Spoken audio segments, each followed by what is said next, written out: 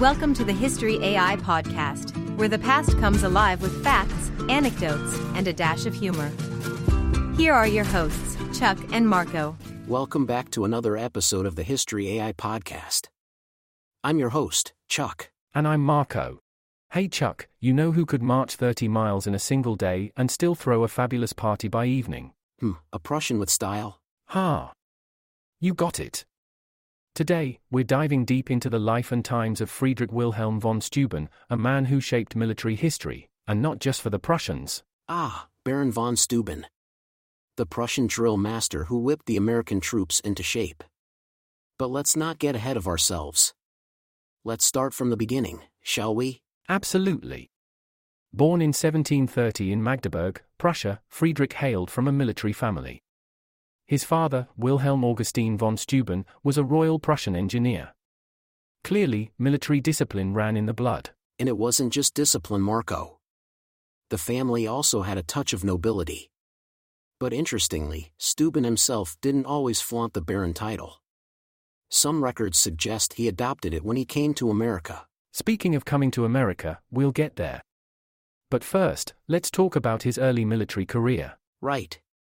At the tender age of 17, young Friedrich joined the Prussian army, serving as a second lieutenant during the War of Austrian Succession.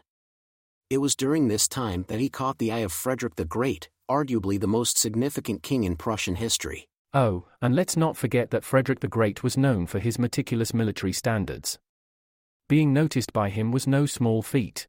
It's like being an artist and having Picasso say, "Hey, nice brushwork." Spot on, Marco. Steuben went on to serve on Frederick's general staff. That's basically like being in the C-suite of the 18th century military world. But as fate would have it, he was accused of having improper relationships and was forced to leave. This was a period where rumors and politics often overshadowed truth. After this, he had a brief stint in the armies of France and Austria. It's like switching from Coke to Pepsi and then trying out Dr. Pepper. Love the analogy, Marco. But his greatest adventure awaited him across the Atlantic, in the budding colonies of America. But before we set sail, let's take a brief break for a word from our sponsor. When the world hits hard, hit back harder with Strike Force Energy. The zero sugar, zero calorie, power-packed energy drink additive that fuels your adventure. Just a quick squeeze turns any drink into a relentless power source. Perfect for your workout, your hike, your life. Ready to strike? Visit StrikeForceEnergy.com, use coupon code UTSALAX24 for an explosive 20% off your order. Strike Force Energy, unleash your potential. Strike Force Energy, fuel the fight within you. Welcome back. Now, where were we? Yes, sailing to America. So Steuben was introduced to Benjamin Franklin in 1777, while in France. Yep, and with a glowing letter of recommendation from Franklin. Seriously, if LinkedIn existed back then, Steuben's profile would be lit. He made his way to the colonies to aid the struggling Continental Army. And boy, did they need help. Think of the Continental Army as a startup with potential but lacking some serious discipline and order. Steuben was like the seasoned executive they needed. And you know what he did first? He wrote a manual. Regulations for the order and discipline of the troops of the United States.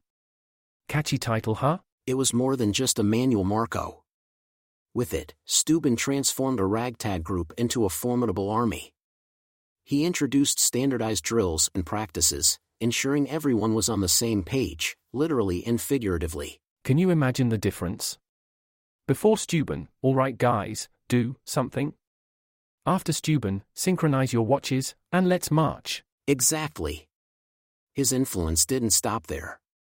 The training regimen he instated is credited with the improved performance of American troops in battles such as Monmouth and even Yorktown. Which brings us to his lasting legacy. While he might not be a household name like Washington or Jefferson, his contributions to military discipline and training are still felt today. That's right. If you've been to any military academy or even just seen a precise military drill, you're witnessing echoes of Steuben's legacy. In the end, after the war, Steuben became an American citizen, and he spent his last years in New York. He passed away in 1794, leaving behind a legacy of discipline, order, and yes, fabulous Prussian flair. And with that, we wrap up today's episode. Remember, folks, next time you're in a pickle trying to organize anything, ask yourself, what would Steuben do? And the answer probably is, write a manual. Thanks for tuning in, folks. This has been the History AI Podcast. I'm Chuck. And I'm Marco. Until next time, keep marching forward.